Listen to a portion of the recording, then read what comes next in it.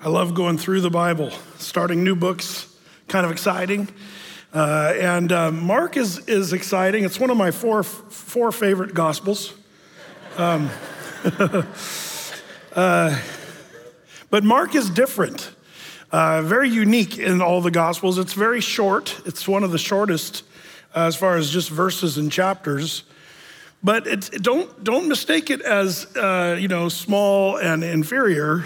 It's actually small but mighty, and it's important. It's hard hitting, fast paced. We'll even see that perhaps tonight. And there's a word that we're going to see later on in our study that we're going to see all throughout the Gospel of Mark that's kind of unique to the four Gospels, but you see it all the time. And it has kind of the sense of the book itself, the way it's written, very fast-paced, very hard-hitting, 16 chapters. I remember a pastor who was talking to his congregation about, lying, and he said, he did a whole sermon on lying and how important it is to be honest. And how easy it is to just kind of lie about stuff that you don't even really need to lie about, and he went on and on. But he then at the end of his sermon, he gave the congregation assignment, and he said, I want you to read the 17th chapter of Mark. And the next Sunday, he said, how many of you guys read Mark chapter 17? And everybody, about a third of the congregation lifted their hand, And they said, I got you. There is no Mark chapter 17. There's only 16 chapters in the Gospel of Mark. But it does sound like there should be a Mark chapter 17 because, the other Gospels have a lot more chapters. But small but mighty, hard-hitting. We're going to learn new information. Like if you took out the Gospel of Mark, we'd lose really key stuff about the gospel of Jesus Christ. And so the first thing we want to establish is who is this, the Mark, because there's different Marks in the Bible. This is Mark, who's also probably best known as his surname, John Mark. It's the same Mark as John Mark. This might explain a little bit as we know who this fella is. He wasn't one of the apostles. But he was about 12 years old when Jesus came on the scene. And so you might say, well, how does he know how to write a gospel? Well, there's actually a few answers that we can look to. And we also realize when we kind of compare some of the gospels, when we were in Matthew, which we just ended a few weeks ago, we remember it was written to the Jews, for the Jews.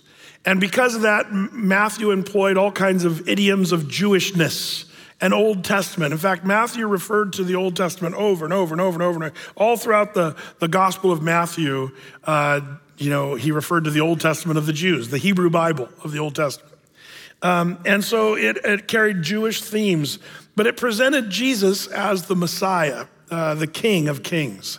And that's kind of how we saw it. It dealt with a lot of the sermons of Jesus. In Mark's gospel, we're not going to have a lot of references to the Old Testament, and we're not going to hear a lot of the sermons of Jesus. There's going to be quick references to some of those sermons, but Mark doesn't really go into those details. He doesn't reference the Old Testament that much. In fact, tonight we're going to see the one time where he really does that. But the reason why that makes sense is because if the Gospel of Matthew was written to the Jews, as it turns out, the Gospel of Mark was written to the Romans. The Romans, remember, the early church, it started with Jesus and then the disciples, and then the disciples went out and started spreading the gospel after Jesus died, rose again, and ascended into heaven. And it said, that they started hearing the gospel and all over Jerusalem and then all over Judea and then even to the uttermost parts of the world. And if you remember, they're at Caesarea Maritima, they're at the Mediterranean Sea, where Paul the Apostle was standing before Herod and giving his testimony. Eventually he was shipped from, that area. He went on Paul's missionary journeys, but ultimately he'd make it to Rome, where Paul the Apostle, his journeys to Rome, where he would eventually die there in Rome. But man, the church caught like wildfire. And the Roman church was growing ever so quickly, and it was under great persecution. If you ever want to see the church grow and become stronger, just add persecution to the equation. It's amazing how the world over the centuries has tried to, thwart Christianity, but the best way to get Christianity going, I hate to say it, but it's just true, is good old-fashioned persecution. It separates the people that are sort of fringe Christians or not Christians at all, but claiming to be Christians, which only muddies the water. But yeah, a little persecution, it kind of purifies the church, but it also empowers the church. And that's what happened. So the church spread. The Romans were starting to accept Christ even during the time of Paul. And Mark's gospel is largely by scholars showing that Jesus is for the Gentiles as well as the Jews. So we'll kind of see that theme as we get going in it. Now, this gospel of Mark, written to the Romans, but it presents not Jesus as king like Matthew, but Jesus as a servant. Interesting, Luke's gonna be written to the Greeks and will present Jesus as the Son of Man or his humanity. Like even in the genealogy of Luke, it brings us back to the seed of the woman. When we talk about the lineage or the genealogy of Mary and what have you, they're like, the Gospel of Luke kind of presents Jesus as humanity. Mark speaks of Jesus as a servant. Gospel of John, written to the church, or the whole world, you might say, and Jesus as the Son of God. So this John Mark, his surname, John Mark, who was this little guy? It's possible that Mark writes about himself in the Gospel of Mark. It's a funny little story that maybe you've forgotten. Whenever I read this, people are like, what? What's going on there? That's weird. It's in the story of the Garden of Gethsemane, if you recall. When Mark was just a little guy, something happened. I'll tell you what that was in a second. But we also know John Mark somehow was linked to Peter. Now, how closely linked to Peter? Well, scholars debate. Some scholars actually argue that the Gospel of Mark is technically the Gospel of Peter. They'll say that. And the reason why, and it's not without warrant, the reason why is Mark was called Peter's son in the faith. Remember how Paul called Timothy his son in the faith? Well, Peter had one too. And it's 1 Peter, where Peter talks about this in 1 Peter 5:13, where he kind of ends his epistle there. She who is at Babylon, who is likewise chosen, sends you greetings. And so does Mark, my son. And the idea is his son in the faith. He called John Mark, his son in the faith. So some people refer to the Gospel of Mark as Peter's gospel, and perhaps told by Peter to Mark. And maybe even Peter was giving him the words as Mark was penning the words or recording those words. We don't know for sure. But what's the story where Mark maybe writes about himself? It's Mark chapter 14. If we kind of fast forward a little bit, verse 51 and 52, it says this, in Mark 14, 51 and 52, I've just got it up here for you for quickness. And there followed him a certain young man having a linen cloth cast about his naked body. And the young men laid hold on him, and he left the linen cloth and fled from them naked. You didn't color that in Sunday school, did you? A little kid running around naked in the story. What's going on with the Garden of Gethsemane? And by the way, this is the only gospel that records this strange incident. And so some speculate that there's all kinds of speculation around what was going on here. Some speculate that Judas Iscariot, who had already betrayed Jesus when they were up in the room, remember the upper room, and then Jesus and his disciples went down into the Garden of Gethsemane. And some speculate that Judas first led the soldiers to John Mark's house. How do we know it's John Mark's house? Well, that's another part of the story. John Mark's mother was probably named Mary. Now, this is not, we don't know this for certain, but it's you can kind of do the math in the gospel narrative. Remember there was a rich woman who had an upper room where they did the Last Supper? Many believe, remember when we went through the 6 Marys of the Bible? And I've told you one of the Marys of the Bible is the one that had the wealthy house where they would go up and do the Last Supper. Most scholars believe that John Mark was the son of this Mary who lived in that house. So there's all kinds of speculation. Did Judas Iscariot bring the soldiers to apprehend Jesus at the Last Supper location only to find out he was gone? And so this would explain, remember it was later at night by the time they were in the Garden of Gethsemane. So maybe little John Mark just grabbed a cloth, jumped out of bed, and just kind of wearing his sort of biblical time pajamas, and he ran down to the Garden of Gethsemane knowing that Judas had betrayed Jesus. Some speculate that woke him up when Judas first led the soldiers. All we know is there's a kid in the Garden of Gethsemane, and what is he doing there? Well, it says here in our text, the young, this little guy was following Jesus, even in the garden. And then some of the young men laid hold on him to take him. Remember when you're in first grade and you're being chased on the playground and they grabbed your coat? You were easy to escape. Why? Because you wiggled out of your coat and they were there holding your coat and you were running free. Problem with this guy is he didn't have anything other than the coat. So off he went naked. So just a little kid running around the Garden of Gethsemane naked. That's an interesting beginning for John Mark. But she had a nice home, the mother of John Mark. And also Mary had a brother whose name was Barnabas. Now this explains something because we know there's a link between John Mark and Barnabas. The Bible tells us about that. John Mark, remember when Paul always had sort of a dude that was hanging out with him. He went out 2 by 2, sort of like Jesus sent the disciples out 2 by 2. So it was always Paul and Barnabas. And then after Barnabas left, it was Paul and Silas. That's, by the way, a good model for ministry, to have the various, people with you. Accountability is not a bad idea. And Paul and Barnabas were the first ones, but Barnabas took John Mark, his little nephew, on the first missionary journey with Paul. And if you recall, in that missionary journey, something happened that was not good.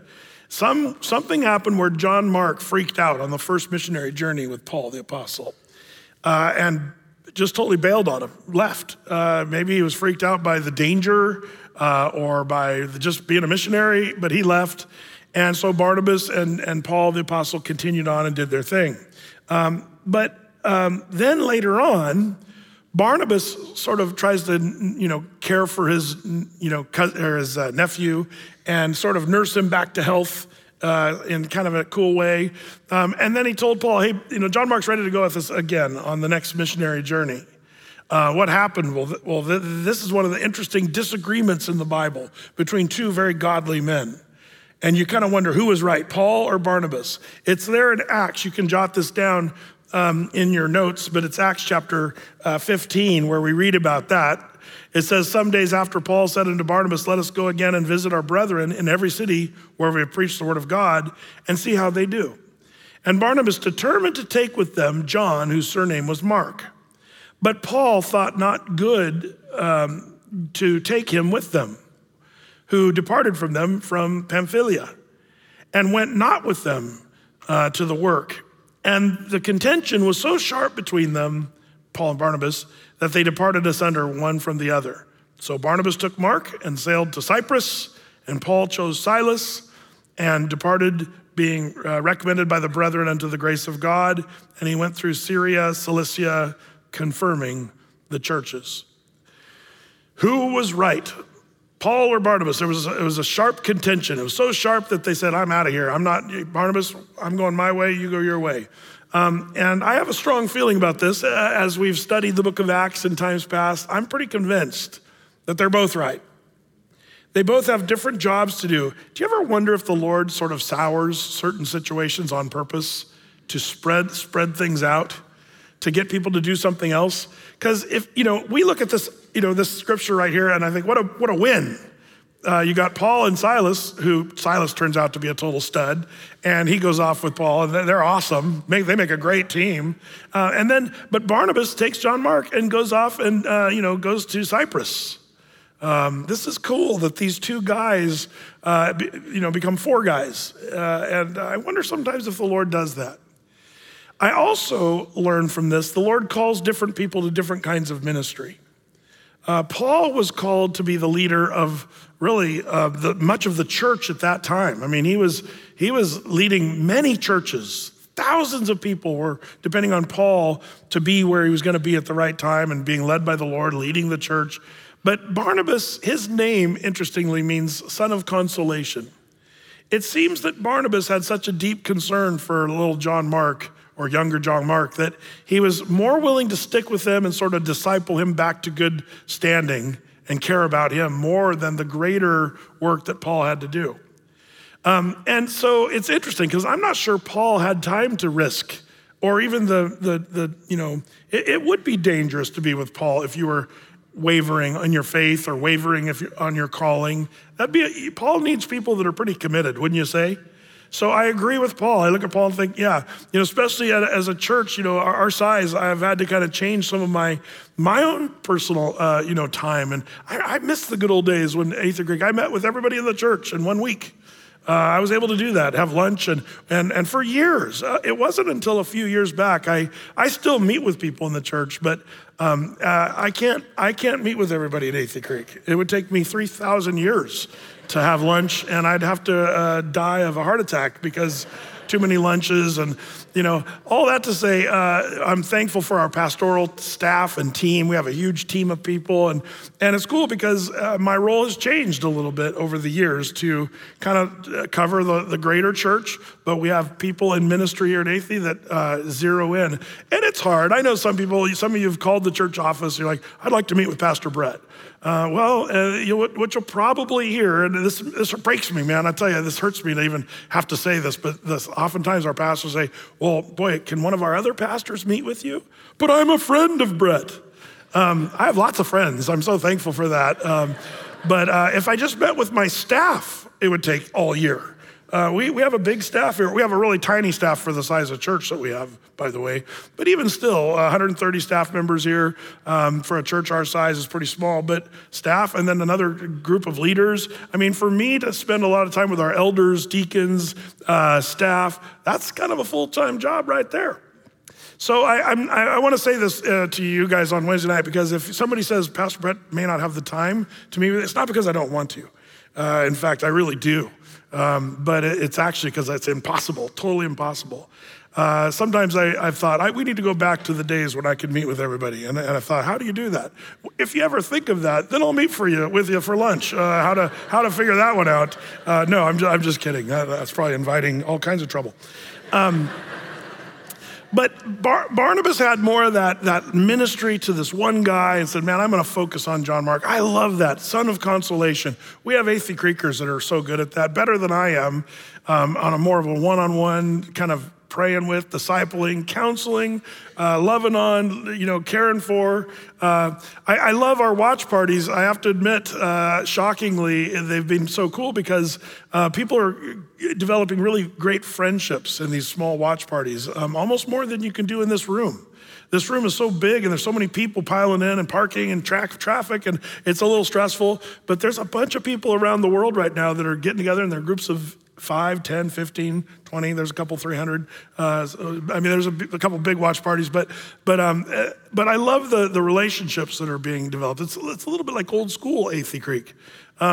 But I think everybody's called to kind of a different calling. What is your calling? Are you a Paul or are you a Barnabas? And be careful not to argue with the other one. I think sometimes we do that unnecessarily. Some people are called to kind of the greater ministry, the bigger group, dealing with more of the multitudes, where other people are called to be more the son of consolation like Barnabas. Now, what's cool about this story, by the way, when I say who is right, if you kind of zoom out of the Bible, there's something that's kind of cool, because Paul's basically like, get John Mark out of here. I don't have time for losers. That's kind of what Paul is saying. But what was one of the last things Paul said before he was beheaded in Rome? We find that in 2 Timothy 4:11, where everybody had departed from him except for Luke. Only Luke is with me, Paul said. He said, take Mark, and that's John Mark. Take John Mark and bring him with thee, for he is profitable to me for the ministry. Don't you love the redemptive thing of that, where John Mark, at the end of Paul's life, send John Mark. I'd love to see. One of the last guys he wants to see is John Mark, the guy that he wouldn't let him go on a missionary journey with him. So you might say Barnabas must have been successful in his developing of John Mark and discipling him, which is pretty cool. Paul was successful in his mission to see the church grow and become all worldwide. and Barnabas was successful in his mission. Now, why was he called John Mark? By the way, John or Johannes was his Hebrew name, and Marcus would be his Roman name, which, by the way, that would be his audience, the Roman audience. So that's why it's called Mark, not John Mark, the Gospel of John Mark. Now, last week, maybe it was this weekend, I think I showed you our graphic of the Gospel of Mark, and there you'll see the bull's head. Who wants to take a stab? Why do I have a bull's head on the Gospel of Mark? Is it because I like top sirloin or ribeye steaks? That reminds me of like the Sizzler logo or whatever back in the old days. Anybody want to take a stab? What's the ox head have to do with anything? Oh, okay, yep, sacrificial servanthood. Which one's first, servanthood or sacrifice? I'm gonna say servant because the Gospel of Mark does, but you're right, I was gonna say that. I was gonna say servanthood and sacrifice because it's kind of in that order. Jesus demonstrates as servant, but you nailed it. Good job, Austin. You see Jesus as a servant in the Gospel of Mark. And of course, he's the servant who also becomes the sacrifice. And so that's why I have a bull. And that's why you see the redwood, because I want us to be thoughtful of Jesus who came and served. Now you say, well, why is an ox a type of a servant? Does anybody know? Well, it's a beast of burden. And an ox is a type of servanthood in the Bible, but it's also used at times for various things for sacrifice. So it sort of works. Is there anywhere else where we might see the ox related to the Gospel of Mark? Anybody want to take a stab? There's even a deeper, there's a deeper magic still. Anybody want to take a stab?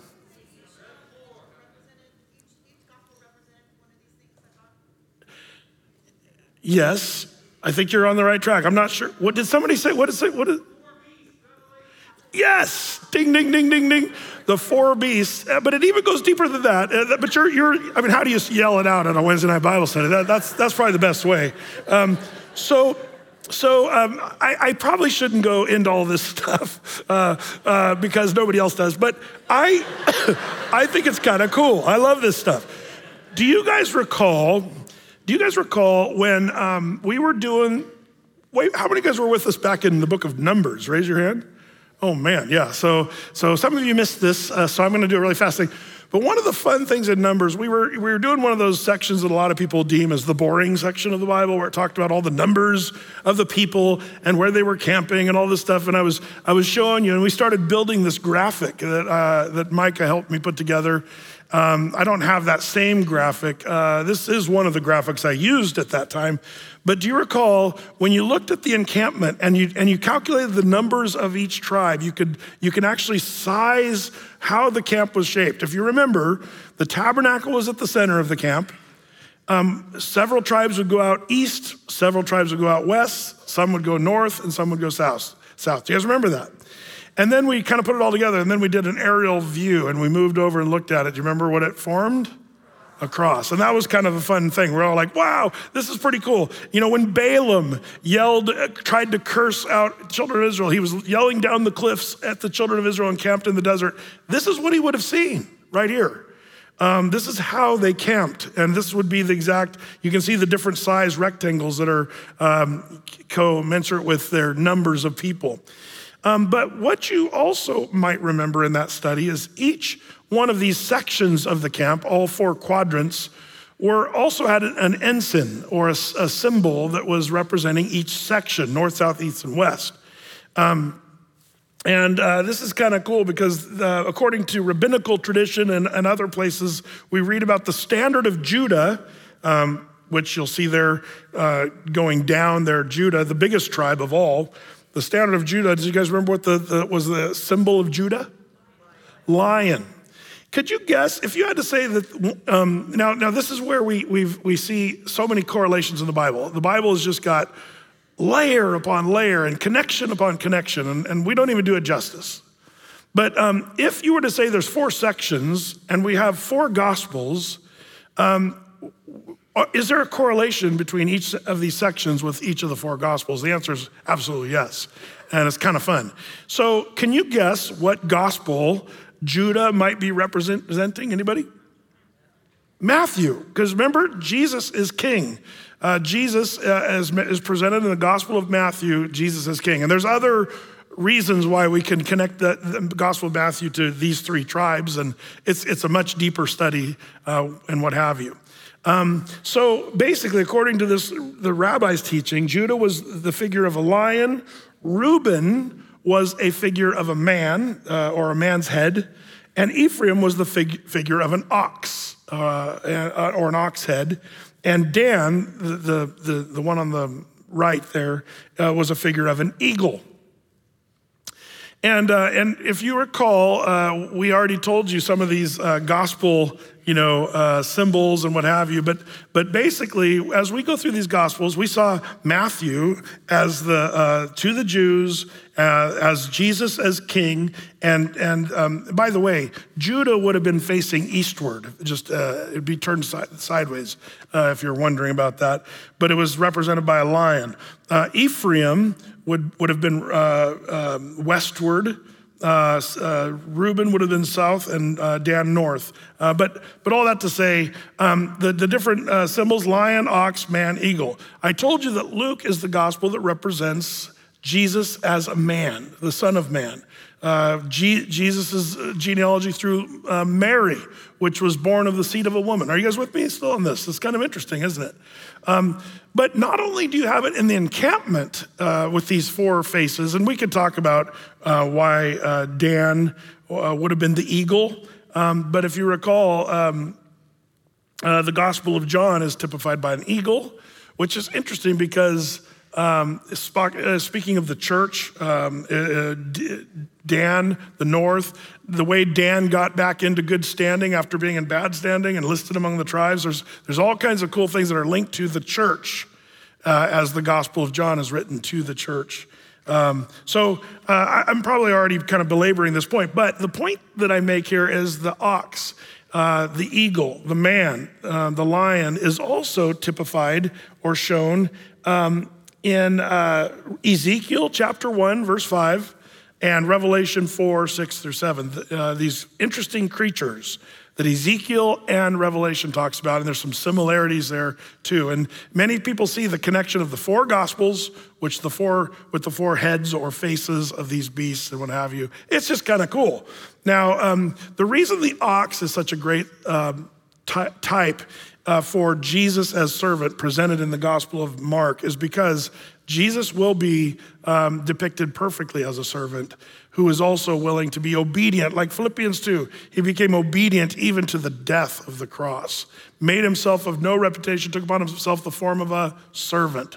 That Philippians 2, 1 through 8 is basically what Jesus is shown, how he's shown in the Gospel of Mark. Are you guys with me on that? That's kind of an important thing. So all that to say, I just wanted to wet the whistle. You guys can do deeper study if you want on some of that stuff. And you might go back to our Numbers chapter 2, I think, is where we basically covered some of this stuff in greater detail. Well, now, Mark chapter 1. So we got this John Mark, who writes this book, and probably given by Peter's words, linked to Peter. And he starts off in verse 1, Mark chapter 1, verse 1. The beginning of the gospel of Jesus Christ, the Son of God. You'll notice the title in many of your Bibles, the gospel according to Mark. Well, is it Jesus' gospel or Mark's gospel? Well, the gospel of Jesus Christ, it's all about Jesus Christ, but this is sort of Mark's take on it, which could be Peter's take on the gospel. But I love the word gospel. I used to not like the word gospel when I was younger, and I'll tell you why. People were weird about it. I remember watching these weird televangelists in the 1980s. If you were old enough to remember, they'd say, look, you couldn't just say gospel, you'd have to say gospel. You had to you remember those guys? We're preaching the gospel. I was like, why? Just say the word normally, weirdo. It's as a kid. I mean, I'm sorry, but the way the guys said it bothered me. So I'm like, what's with that word gospel? But the older I get, I've once again fallen in love with the word gospel because it does mean, in fact, good news. The word gospel actually comes from the Greek word euangelion, which means good news, good tidings, the proclamation of the grace of God manifest and pledged in and through Jesus Christ. It is the good news. It's good is almost an understatement. It's the great news. It's an amazing, incredible news that God reached out to humanity to save us from our sins. How thankful, how blessed we are because of the gospel. And so I love that this starts. Notice that Mark's gospel doesn't start with like John. He starts with the beginning of all time. In the beginning was the Word was with God, the Word was God, and the Word became flesh and dwelt among us. John starts at the very beginning of all things. But Mark starts, again, fast-paced, hard-hitting. He's gonna start right with the beginning of the gospel narrative and plunge into the story quickly. By the way, the gospel, it might do us well in these days to ditch some of the bad news that we're constantly hearing and replace it for the good news. How much good news do you listen to during the day versus how much bad news do you listen during the day? Are you a news junkie? And I tend to like to kind of see what's going on around the world, and I do watch news from various sources and what have you. And it is interesting to watch people reel because Don Lemon and Tucker Carlson have been canned, both of them. What are we gonna do? Doesn't matter what side you're on. There's people that are kind of freaked out. But maybe that's a good thing in the sense that, Don Lemon is not Jesus Christ, nor is Tucker Carlson. I hope you know that. Some of you look a little confused there. No, Jesus alone has the gospel, the good news. And this world is full of bad news. And I wonder if some of us need to spend more time studying, learning, reading, rejoicing in the good news of the gospel, because the other stuff can depress you. Even if it's true, even if you're listening to what is true, that can be depressing. But Jesus is the embodiment of truth, which is so important. I love how the gospel will always prevail. It dominates. It's the strongest. News people, agencies, websites, podcasts, they're gonna all come and go, but the gospel will remain strong and steady no matter what happens in the world. My favorite preacher of the 1800s, Charles Spurgeon, he said it this way. He said, "See what vitality the gospel has. Plunge her under the wave and she rises to the purer from her washing. Thrust her in the fire and she comes out the more bright for her burning. Cut her in sunder, and each piece shall make another church. Behead her, and like the hydra of old, she shall have 100 heads for every one that you cut away. She cannot die, she must live, for she has the power of God within her." He was quite eloquent in the way he put things, but nothing can subdue the gospel of Jesus Christ or make it lesser. The gospel is the good news that we all need so desperately. So we see chapter 1 here, as we're going to proceed here, we're going to see it kind of split into three sort of parts of dealing with Jesus as servant. The first section is going to be as Jesus, the identity of his servanthood. The second section in this chapter, we're going to see the authority of his servanthood. And then the third section, the sympathy of his servanthood. So first of all, let's take a look at the servant's identity, and that's going to be verses 1 through 11. And it says in verse 2, it says, "As it is written in the prophets, behold, I send my messenger before thy face, which shall prepare thy way before thee. The voice of one crying in the wilderness, prepare ye the way of the Lord, make his path straight." You'll notice here that this is where Mark quotes from the Old Testament. Interestingly, and this is the first time he's going to quote from the Old Testament in the Gospel of Mark, and the last time in the Gospel of Mark. If you remember in Matthew, we were quoting, Matthew was quoting the Old Testament all the time. Not so in Mark. And I'll kind of show you why as we get further on in this, but the point here is we're going to see who this servant, Jesus, as he's presented, we're going to see the servant's identity And we're gonna see his identity through eyewitness accounts of various people. The first witness that we see is John Mark himself. He saw a lot about Jesus traveling with Paul. And of course, John Mark has his own perspective as he served Jesus with Paul and Barnabas. The second witness that we're gonna see here is the prophets themselves. And that's why I think Mark quotes from Isaiah and also Malachi. You'll see that the first quote there is in verse 2. Behold, I send my messenger before thy face. That's Malachi chapter 3, verse 1, quoting the prophet. And then Isaiah 40, verse 3, prepare ye the way of the Lord, make his path straight. These mentions from the prophets, Mark begins his gospel by putting it in the correct context of prophecy about the Messiah who's coming, that the king would be a servant king. And aside from the Old Testament quotations by Jesus will quote the Old Testament in the Gospel of Mark later on in the red letters, but Mark's done right here quoting the Old Testament. I think that's kind of funny. It reminds me of Peter.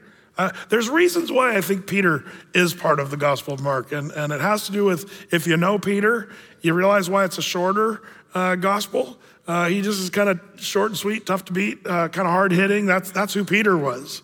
And because John Mark was schooled by Peter, probably called him a son in the faith, we're gonna see probably Peter's personality sort of pop out in this gospel. So the first witness is John Mark himself. The second witness is the prophets of the Old Testament. The third witness will be John the Baptist, will be the witness of this servant identity. And we see that in verse 4. It says in verse 4, John did baptize in the wilderness and preach the baptism of repentance for the remission of sins. And there went out unto him all the land of Judea and they of Jerusalem, and were all baptized of him in the river Jordan, confessing their sins. And John was clothed with camel's hair and with a girdle of skin about his loins. He did eat locusts and wild honey, and preached, saying, there cometh one mightier than I after me, the latchet of whose shoes I am not worthy to stoop down and unloose. I indeed have baptized you with water, but he shall baptize you with the Holy Ghost. And it came to pass in those days that Jesus came from Nazareth of Galilee and was baptized of John in Jordan.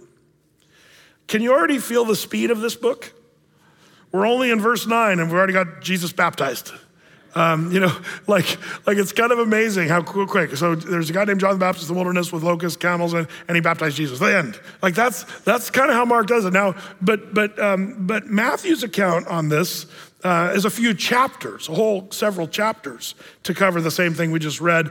But there's still new little nuances we're going to see. And one of the things we need to address here was Jesus was baptized by John the Baptist. Was John the Baptist, when he baptized people, he's famous for baptizing people, John the Baptist. It doesn't mean he went to a Baptist church. I hope you understand that. He was a Baptist. Well, he wasn't an Assembly of God or Episcopal. No, John the Baptist was called that because he was a baptizer. He baptized people. But what was the baptism of John? And if you were baptized by John, what did that mean? Well, I need to tell you, it meant something very different than what it meant to be baptized later on once the church got up and running and going. John the Baptist baptized people unto repentance. But after that, you would be baptized in the name of the Father, the Son, and the Holy Spirit, which is an important thing. Where did we read about that? Well, would you keep your finger here and go with me to Acts chapter 19? I want to show you this because this is important for, I think, our understanding of baptism. Acts chapter 19. Do you guys recall a dude named Apollos? Apollos was a guy who was very popular with the new church and the Christians. Apparently he had kind of that personality. Eventually people would say, we're of Apollos. And others say, well, we're of Paul the Apostle. Oh, we're of Jesus only. Like people were bragging about who they were linked to, which was a bad thing. But apparently Apollos was one of those guys. But before Apollos was totally squared away, he loved Jesus. He was a Christian, but he had a few things wrong. Check this out. It's Acts 19, verse 1. It came to pass that while Apollos was at Corinth, Paul, having passed through the upper coast, came to Ephesus, and finding certain disciples, he said to them, have you received the Holy Ghost since you believed? And they said unto him, we have not so much as heard whether there be a Holy Ghost. And he said unto them, what then were ye baptized? And they said, unto John's baptism. See, John's baptism didn't include the Holy Ghost. Now keep that tucked away for a second. Where did John, the baptizer, get the idea to baptize? Well, that was a Jewish tradition. And by the way, baptism, if you know the Old Testament, they would go to the mikvah there, and they would, which was like a hewn out tub out of stone, and they would immerse themselves for cleansing. And there were several things that you would do that for. If you were a Gentile who wanted to become a Jew, there were three requirements for you if you read your Old Testament law. The three main requirements is you had to sit under the teaching of a scribe to teach you the Jewish laws, rules, rituals, festivals, feasts. Like you had to learn. The second thing is you'd have to become circumcised if you were a male. That'd be a deterrent, I would think, to some people to have to go and be circumcised in Bible times without any, anesthetic or anything.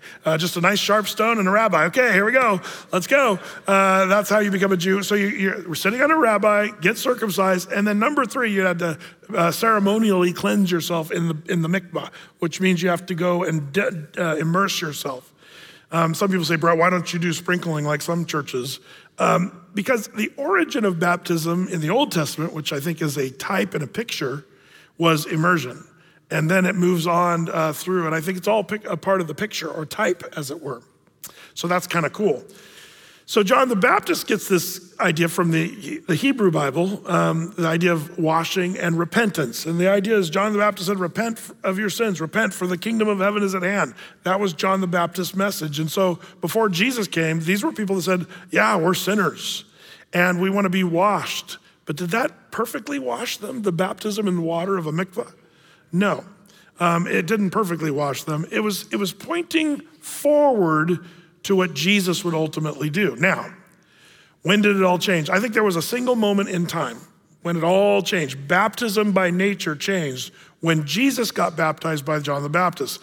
Well, what was the difference? Jesus got baptized by John the Baptist. Well, wouldn't that be the same as all John the Baptist? Well, what was one of the elements that was added to Jesus' baptism? The Holy Spirit came in the form of a dove and landed on him. And God spoke from heaven, this is my beloved Son in whom I'm well pleased. And the Holy Spirit suddenly is part of that. And by the way, when did Jesus do his first miracles? Did he turn water into wine? Did he raise the sick or the dead? Did he heal the blind or the leper? No, not until he was baptized and the Spirit came upon him in the form of a dove. That's when Jesus' ministry officially began. That's when he started doing miracles and all that stuff. It had to be the work of the Spirit. So this is why Paul is marveling. What, you guys don't even know if there's a Holy Spirit? Then how were you baptized? Well, we were baptized with the baptism of John, only to repentance. And Paul's like, dude, you guys all need to get baptized for real. And so they did it again. By the way, if you were baptized as an infant, you kind of fall in this category. You had well-meaning parents who said, oh, I'll get baptized as a baby and we'll sprinkle water and you're baptized.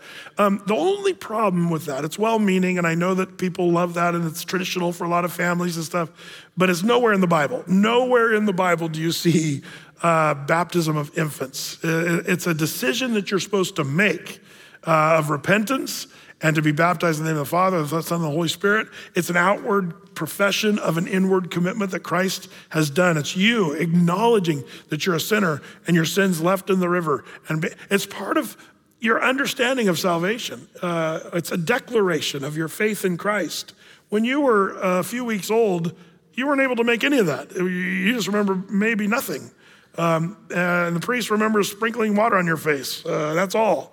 But well-meaning people, I'm not knocking their intention, but again, let's get back to the Bible, not church traditions. Traditions can get you into trouble. Go with the Bible. The Bible's always right. And you always see people baptized in the Bible who understood what they were doing, and it included repentance. All throughout the Bible it says, repent and be baptized. Repent and be baptized.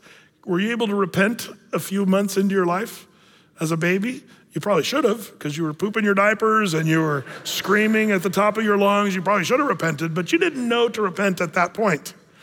When you get older in life, you realize, man, I am a huge sinner, and you repent and you're baptized, acknowledging the work of the cross. So that's kind of important to understand. There is this difference.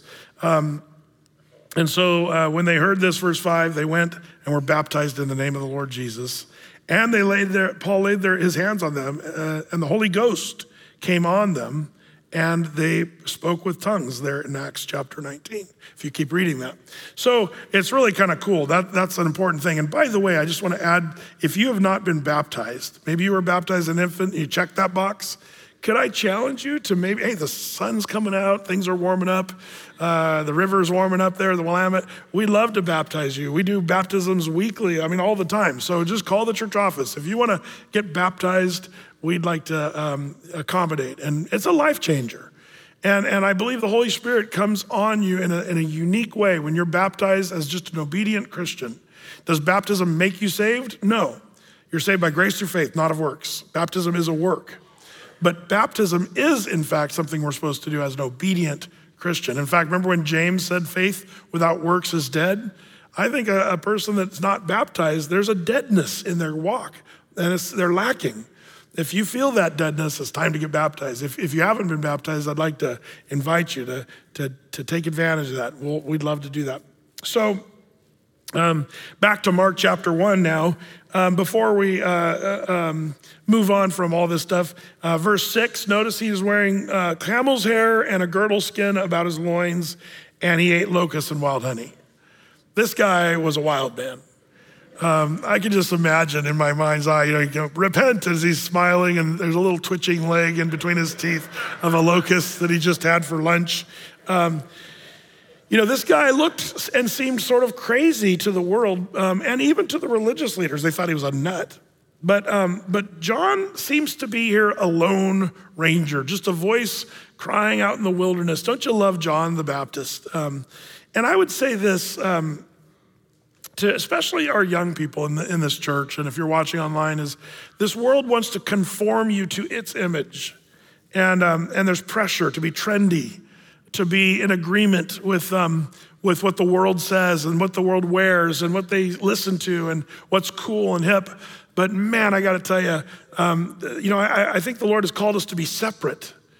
And can I just say, it's so funny. When I was a kid, back in the 80s and 70s and 80s, it was really cool to be a rebel and to be into punk rock.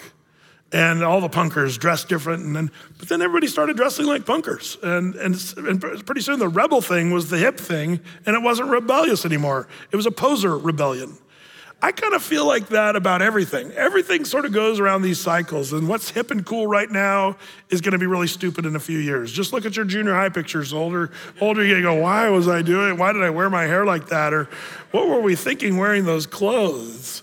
It all comes around, but there's something about the person who goes against the flow of the world. And John the Baptist was one of those guys. He could care less what people thought about him.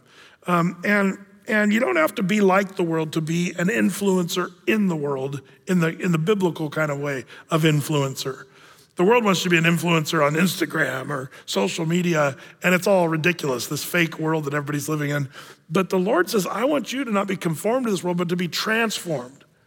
And John the Baptist is one of these cool guys who wasn't caving into what everybody was talking about or doing. He was sort of the rebel, but he was in his own way set up to be used mightily by the Lord. People came from all over to hear this wild man out there in the wilderness. I think that's an important thing. There should be a difference between us and the world as Christians. If we fit right in with the world, we might be doing something wrong. So we have to kind of think about that. So far we're witnessing of Jesus the servant. We've seen the witness of John Mark. We're gonna see the witness of John Mark himself. We're gonna see the witness of the prophets, verses 2 and 3. We're gonna see the witness of John the Baptist, behold the Lamb of God, right here in verses 4 through 9. But now our next witness is actually the Father in heaven is gonna witness of Jesus the servant. Take a look at verse 10. And straightway coming up out of the water, he saw the heavens opened and the Spirit like a dove descending upon him. And there came a voice from heaven saying, "Thou art my beloved Son, in whom I am well pleased." This is God. If there were any questions who Jesus was, don't you think this should have just snuffed out all the questions? You got the sky opening up and God booming from heaven with a bird flying down and landing on him. Like, this is a big deal. By the way, I should have brought my footage. When Debbie and I were on vacation, we went to a restaurant that was outdoors in Arizona, and they can do that all year long because they have sunshine down there. But it was so fun because we were eating our breakfast out at this little restaurant outside, and there was this guy standing around, and I thought he was there for the kids. It shows how smart I am. He was standing there he was carrying this like a red-tailed hawk on one of those gloves, and he had this hawk, and I thought, wow, that's cool. Look at the claws of this big hawk was there, and I thought he was there just to show people. He was like demonstrating hawk stuff or whatever. But later on, I noticed nobody talked to him. No kids were being entertained. So I just walked up to him and said, so man, what's your role here? He said, well, have you noticed there's no birds here troubling your breakfast or trying to eat your waffles? The restaurant hired this guy just to hang out. And he said, watch this. And this is cool. I got a video of this. The guy said, watch this. And he just kind of he took the little blindfold off his hawk and loosed the little leather strap around its claws. And then there were birds starting to come in. He kind of backed off, and there were little birds, pigeons and stuff coming in, and one starting to come down to the restaurant, and he just let that thing go. And man, his huge wings, ooh, ooh, ooh, and all the birds, pew, they took off, man. They were like freaking out, and it's so cool because he said once in a while, he said, man, this is it's ugly, and the restaurant doesn't like this, but once in a while he gets a hold of a pigeon. And I'm like, oh, I wish I could have seen that, man. But I guess the hawk will just snap the pigeon's neck like a pencil, And he says, if that happens, birds don't come out for like weeks. They don't see. But this hawk, and then he just kind of does a little whistle, and the hawk comes flying back, lands on his hand, and like it's really quite a cool deal. Now, why did I tell you that story? Oh yeah, the Holy Spirit. The Holy Spirit, it says here, descends on Jesus as a dove. Aren't you glad that the Holy Spirit is typified by a dove? Going to some churches, you think it was a chicken. It's all about the Holy Ghost. We're gonna have the Holy Ghost. It's like chicken, or maybe a screaming eagle and the Holy Ghost. It's like people get all weird about the Holy Ghost. Man, I love that it's a dove. By the way, did you know there's absolutely no difference between a dove and a pigeon anatomically? As far as a dove and a pigeon, they're exactly the same. Science tells us this. There's only one difference. The color is a little bit, but there's actually white doves too, which is interesting. They look or white pigeons that look like doves. In fact, a lot of times when you do the weddings and they say, we're letting go of the doves, they're pigeons. And I'll tell you why. Because the difference between a pigeon and a dove is really one thing, it's temperament. And this is interesting, the Bible uses the dove. One thing that's different between a dove and a pigeon is doves cannot be trained and will not be trained. That's why they're not technically doves, the wedding let them go, because they don't train. Pigeons will fly and go back to their little place wherever they're trained to go, but not so with doves. But doves are unique in the way that they won't just come and land somewhere unless they're comfortable being there. As soon as there's a threat or anything close to a threat or something that makes them uncomfortable, they just go off. Isn't it interesting, the Holy Spirit? Boy, there's a bunch of lessons there. I hope if you're a Christian who's filled with the Holy Spirit, to remember the nature of the Holy Spirit is typified by a dove, not a chicken, not a duck, not a screeching eagle, or a screaming red-tailed hawk that's scaring everybody. There's a lot of churches you think that's what it is, but not so. It's a dove, peace.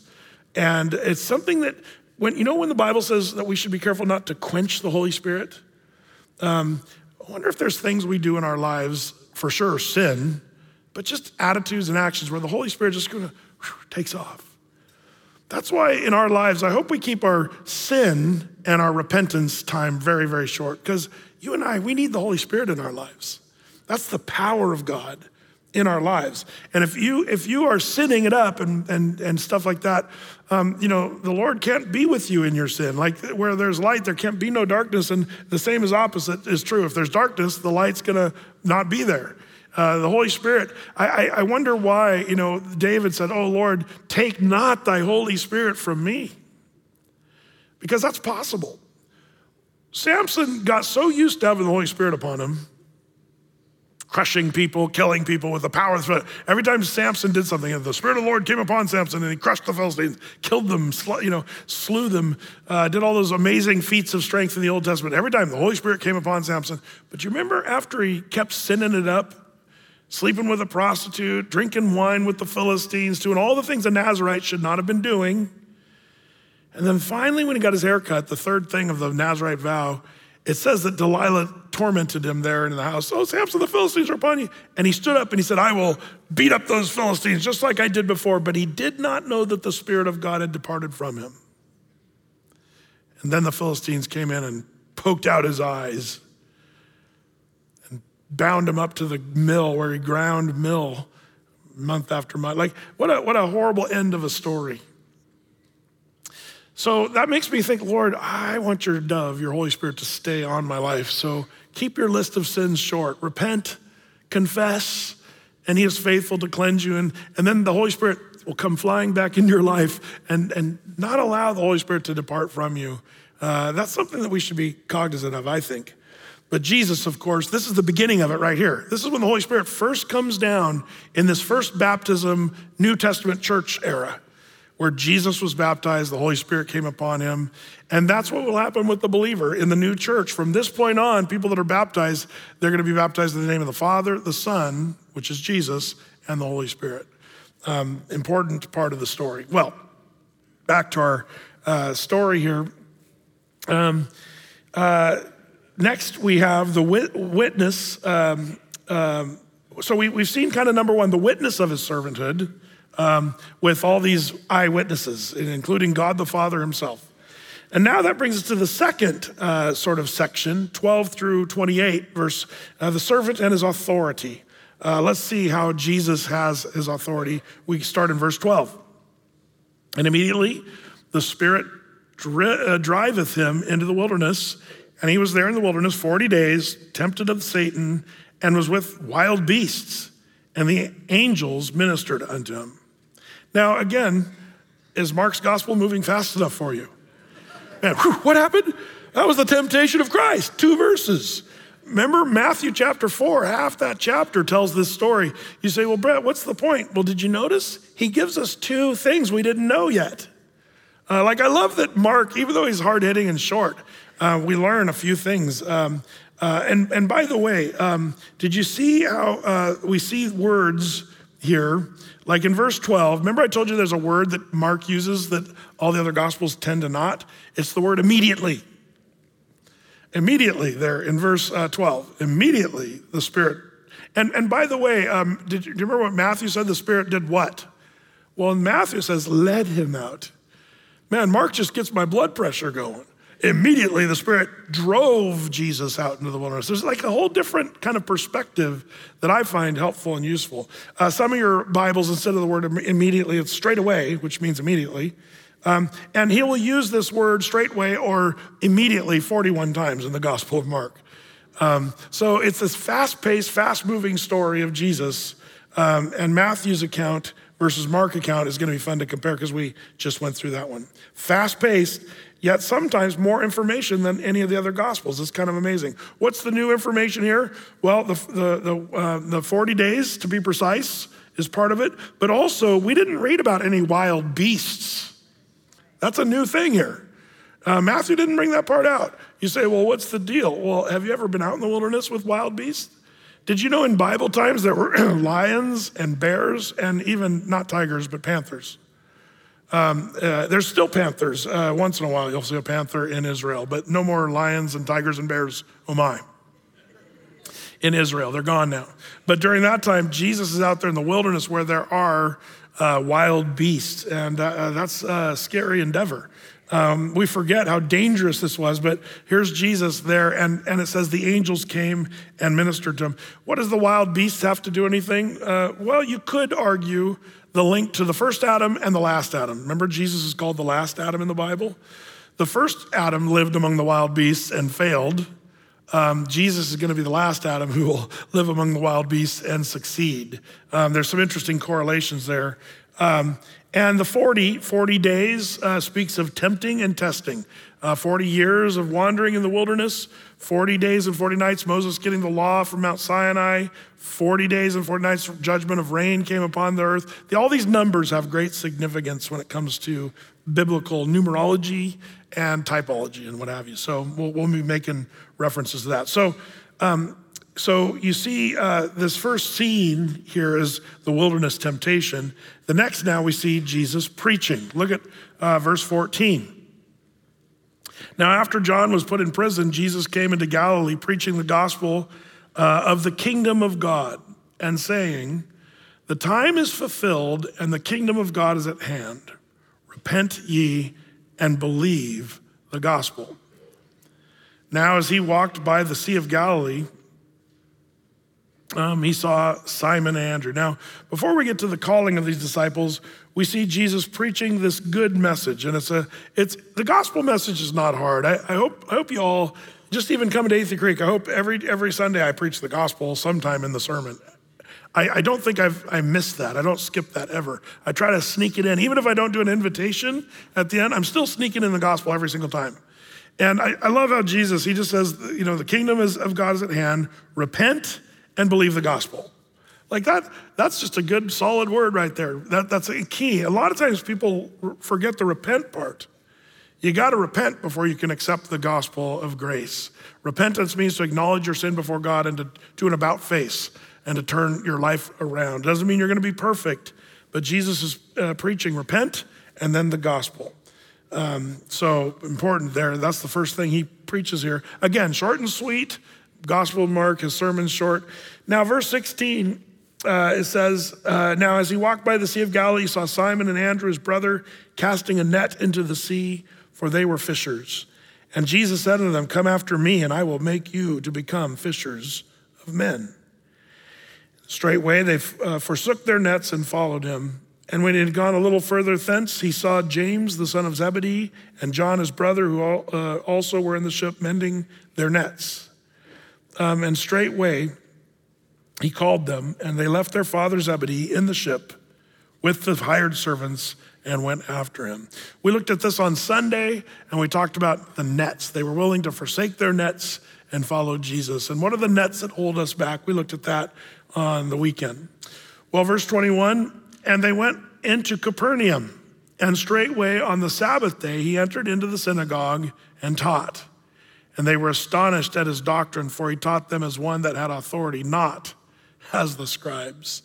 I love this. Having discerning ears, the people said, he speaks differently than others. I hope the Lord will give us as Christians in these days discerning ears, because if there were scribes and Pharisees and Sadducees in those days, we've got a plethora of even more wacko stuff out there that you can listen to. And I'm saddened to see what Christians cling to and what they listen to and retweet and repost and there's all kinds of stuff. You're just like, oh man, like come on, let's have discernment, folks. And discernment is one of the works of the Spirit in your life. Pray for discernment. Say, Lord, would you fill me afresh with your Holy Spirit that I might have discernment. Hear the quote in Jesus' words, Remember by the way, the synagogue in Capernaum is where I take Athey Creekers. We go to this synagogue. The foundation is the one that was there with Jesus. The walls are a few hundred years after Jesus that are there still to this day. I love, the problem is with the people of Capernaum, they would see Jesus preach this, they would hear him preach this, and they would see miracles, but they would not ultimately believe. So Capernaum became a cursed town because they would not listen to the truth of Jesus. So we see the wilderness temptation, then Jesus preaching, and then we see Jesus' command over the demons starting in verse 23. It says, and there was in their synagogue a man with an unclean spirit, and he cried out saying, "Let us alone. What have we to do with thee, thou Jesus of Nazareth? Art thou come to destroy us? I know thee who thou art, the Holy One of God." And Jesus rebuked him and saying, "Hold thy peace and come out of him." And when the unclean spirit had torn him and cried with a loud voice, he came out of him. And they were all amazed, insomuch that they questioned among themselves, saying, "What thing is this? What new doctrine is this? For with authority commandeth he even the unclean spirits, and they do obey him."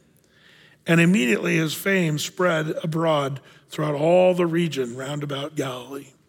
Again, Mark's given us a real high-level shot. Jesus cast out the demons, and now it's spreading all over the world. And by the way, we know from other Gospels, the religious leaders were saying Jesus was casting out these demons by the power of Beelzebub. Remember that whole thing? And Jesus said, "Can a house divided against itself stand?" In other words, by me taking out these demons, you think I'm a part of them or part of their team? It was ridiculous, but it was them being threatened and coming up with stupid arguments. By the way, the demons were the only ones there who actually knew who Jesus really was. Did you notice that? Does Satan believe in Jesus?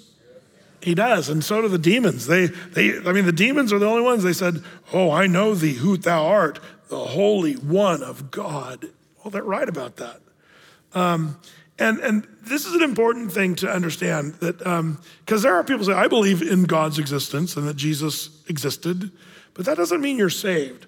When it says, that whosoever believes in him will not perish but have everlasting life, the word believe, it's the word in the Greek word that it's more than just say, I believe he exists, but believe what he is, what he claims, what he says, who he claimed to be, and to submit yourself to that.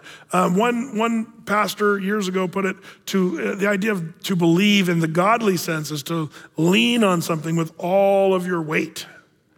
Now, for some of you skinny people, you don't know what that means because it's nothing. But, when I sit in the chair, I check the chair out a little bit beforehand to make sure it's pretty solid. I remember when Tad and I were in New Zealand, we went up into that little tower. It's kind of like the Space Needle in Seattle. They have one in Auckland, New Zealand. And we went up there because we were going to jump off the thing. They had this thing, but then they had a 220-pound limit who could jump off of it.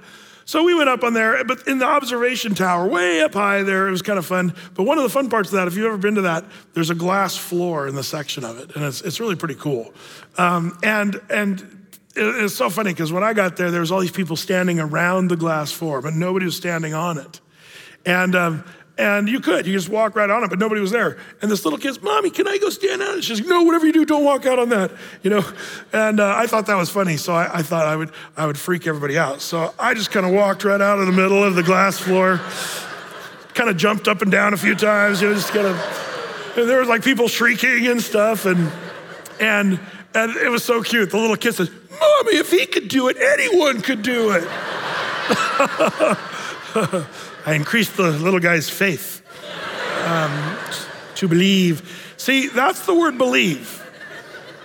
To put all your weight on something, to put all your trust in something, to lean on it. Satan's not doing that, nor is his demons. They're not leaning on Christ. I like that old hymn, "Leaning on the everlasting arms," because that's what we got to do. When you're a Christian, a person of faith, to believe means to put all your weight and put your trust. Well, quickly, we're almost done. But the next section here is verses 29 through 30, or 34, I should say, that speaks of the servant's sympathy. So far, the witness of his servanthood, the servant and his authority, which had power over the demons. But then we see the servant and his sympathy towards those that are hurting, verse 29. "And forthwith, when they were come out of the synagogue, they entered into the house of Simon and Andrew with James and John." By the way, we know where Simon Peter's house was in Capernaum. It's really cool. The only problem is the Catholics built the Millennium Falcon over Peter's house. It's a real bummer. If you've been to Capernaum, like, "Where's Peter's house?" Well, you kind of got to bend over and look under the Millennium Falcon that they built, and you can see the place where Peter's house once stood. But it's kind of an amazing thing. So They go from the synagogue and enter into Simon, Peter, and Andrew with James and John. But verse 30, but Simon's wife's mother lay sick of a fever, and anon they tell him of her. And he came and took her by the hand, lifted her up, and immediately the fever left her, and she ministered unto them. And at evening, well, pause for a second. So, by the way, when you leave the synagogue, do you bring Jesus with you? Because it's easy to have Jesus here at Athey Creek, kind of typing as the synagogue here. But, we have Jesus here, but do you bring Jesus home to your house? Because that's where the real trouble is, Here they are in the synagogue, Jesus is doing all kinds of cool stuff, preaching and stuff, casting out demons, but then they go to Peter's house and Peter brings Jesus with them. I hope you're doing the same thing. How do you have Jesus in your home? Worship, prayer, the word, the same things we do here, you do in your house, and make your home a synagogue. I grew up in a house that always had praise music going in the background all the time. My parents would do family devotions all the time. We would talk about Jesus. We had Jesus everywhere in our home. I got to grow up with that. So that when I grew up and went to my friend's house who didn't have Jesus in their home, as a kid, I could say, wow, this house feels cold and dark and empty. If there's a difference between a Jesus house and a non-Jesus house. I hope you have a Jesus house. Jesus comes with Peter, and because of that, his mother-in-law gets healed. Bring Jesus with you, and there's blessing. That's kind of always the case. So he takes her by the hand, lifts her up, and the fever immediately left. I love how the people that are best ministers are the people who've been blessed by Jesus the most. We found that in our volunteer team here at Athey, some of the amazing people that God has redeemed and saved, and how the Lord's using them in so many ways here at Athey. I see that same pattern. And then verse 32, and at evening, when the sun did set, they brought unto him all that were diseased, and them that were possessed with devils, and all the city was gathered together at the door. And he healed many that were sick of diverse diseases, and cast out many devils, and suffered not the devils to speak, because they knew him. Interesting, demons. Where are the demons today? Some people say, well, the Bible has all these stories of demons, and where are they today? Well, 20 years ago it was harder to spot in America, but are you noticing? Are you guys noticing what's going on? The demonic stuff that's happening right under our noses? If you live in Portland, just go downtown Portland, walk around the train station and down by the leather company where I go get my leather stuff for my axe covers for the ironworks. The leather place, man, they finally said, Pastor Brett, you got to go in the back door. You can't walk in the front door. There's too many needles and tents and stuff, and you just can't even get in our front door. So they kind of let me. It's so sad. And then you see these people walking around. It looks like zombies walking around downtown. And you say, well, Brett, that's drugs. Did you know the Bible connects drugs with demonic entities and darkness and evil? And I think if you walk downtown and you see what's happening to people, it's demonic in nature. It's heartbreaking. We're seeing that. I remember when I used to travel around the world as a younger man, I go to a lot of countries. I've been to places where I've met demon-possessed people. I can tell you stories, in Honduras and Africa and places in Vanuatu and some of the islands where there's dark stuff that's been going on for millennia. One of the weirdest stories I'll tell you, and then we'll close. When I was in Africa, my first trip to Africa years and years ago, I was just in my 20s. But I was going around, you fly from here to France, and then from France to Mali to Burkina Faso, and land in Ouagadougou. And then we drove in a car from Ouagadougou to Tinkoudagou. And then from Tinkoudagou, we took these mopeds for like hours and hours out in the middle of nowhere.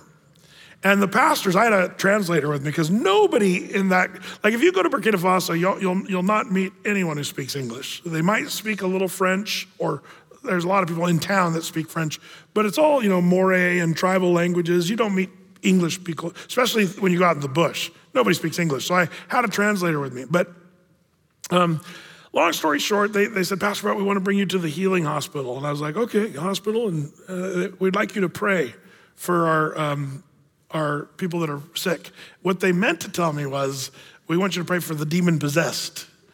And one of my guys said, Brett, we're going to the healing hospital where they don't know what to do with these people that are demon-possessed. Well, I said, how do they know? Well, they run around lighting people's huts on fire and screaming and shrieking and hurting themselves, scratching themselves and hurting, and it's just, I was like, didn't know what to expect. Well, sure enough, they don't have cells or padded walls, and there was no building. There was just trees and bushes. And these people, and the way they keep them from running around lighting people's houses on fire is they hew out these big logs. They hew out a hole just big enough to stick someone's ankle through the hole in the log. Then they drive a spike down through the log right next to their ankle so they can't get their ankle out. They're stuck in a log because they don't have prisons or insane, mental institutions so that's the way they were. And so we'd go around and we would pray, and they'd have pastors come and pray, and every so often somebody would be delivered from the demonic thing, and they'd you could just obviously see the demon left, and they would take the nail out and let him go. It was kind of a crazy situation. You think, why don't we see that in America? I just don't think we have the logs. And we used to put people in mental institutions, which we don't do as much anymore. And now they're on the street, and it's so sad. It's heartbreaking to see what we do with people that are either, and I'm not saying all insanity is demon possession, but I do think that some of it we dismiss as insanity when some of it's demonic obsession or possession. But this one lady, I'm walking through this one lady, she's sitting in a log with her foot in there, and I'm just walking around with a couple guys, but she looks at me, and I thought, wow, this is kind of weird. She's got kind of a weird look about her, and native Burkina Faso, they call him Burkinabe, person who was born there. And she said, hey, you from California? I was like, she said it more American version than I could just do it. Like she sounded perfect, clear English. And I was like, I was born in California. She said, you're from California. And so I just kind of kept walking. And it was so weird because I hadn't heard somebody speak English the whole time I was in Burkina Faso, especially out in the middle of the bush. So I went to some of the pastors. I said, that lady, where did she learn English? She doesn't know English. She's never been out of this village. And I said, no, she speaks English better than I do. And they said, no, she's demon possessed. And they said she has run around lighting houses on fire. That was the reason she was in the log. And I can't do this justice because you're just thinking I'm probably one of these weird Christians making up stuff. But as far as I could tell, this lady was, if you could have been there and sensed the spirit that was around her just saying something as weird as, hey, you from California? It was demonic. It really was. There's no other way to explain it. I've seen it in other places and around the world, but we went around and prayed. We even prayed over this woman, and she started screaming in her native tongue, and it was heartbreaking to see. One of the things I think we as Christians should be maybe more open to than we have been traditionally is this, that maybe we're misdiagnosing some things. And by the way, you don't have to do the exorcism like the Catholic exorcist with a cross and spirit manifestation and shriek and do all this weird stuff. You don't have to do that. Jesus just commanded the demons to depart and they would leave. And by the way, Michael did it with debating over the body of Moses. And Michael, the archangel, said, the Lord rebuke thee, Satan. Like, we don't have to rebuke, I rebuke you, devil. You don't have to do that. That's just dumb TV stuff. But to pray over people that are demon possessed, you might call it drug addiction, you might call it insanity, but could you be more sensitive? I wonder if there's more demonic stuff going on. And man, I'll tell you, I sense demonic stuff with the transgender movement. There's all kinds of demonic stuff that's rising in the days in our country, in our world, and we as Christians should properly diagnose that, be sensitive to that. Be ready to pray and cast that care to the Lord. Enough on that, and we'll finish up chapter 1 next week, Lord willing. Let's pray. And Lord, we are thankful for this hard-hitting, fast-paced version of the gospel, Lord. We thank you for this gospel of Mark. And I would pray, Lord, that you'd sharpen us to be sensitive to your spirit, that we would allow your spirit to rest on our lives and that we'd be moved by the power of your spirit. Lord, give us sensitivity to the darkness, that we would see it for what it is. And Lord, that we would be ready to pray and speak truth into people's lives, Lord. Bless these your people who've taken time with this part of the Bible tonight, and may it bring forth good fruit in our lives, we pray. In Jesus' name, amen.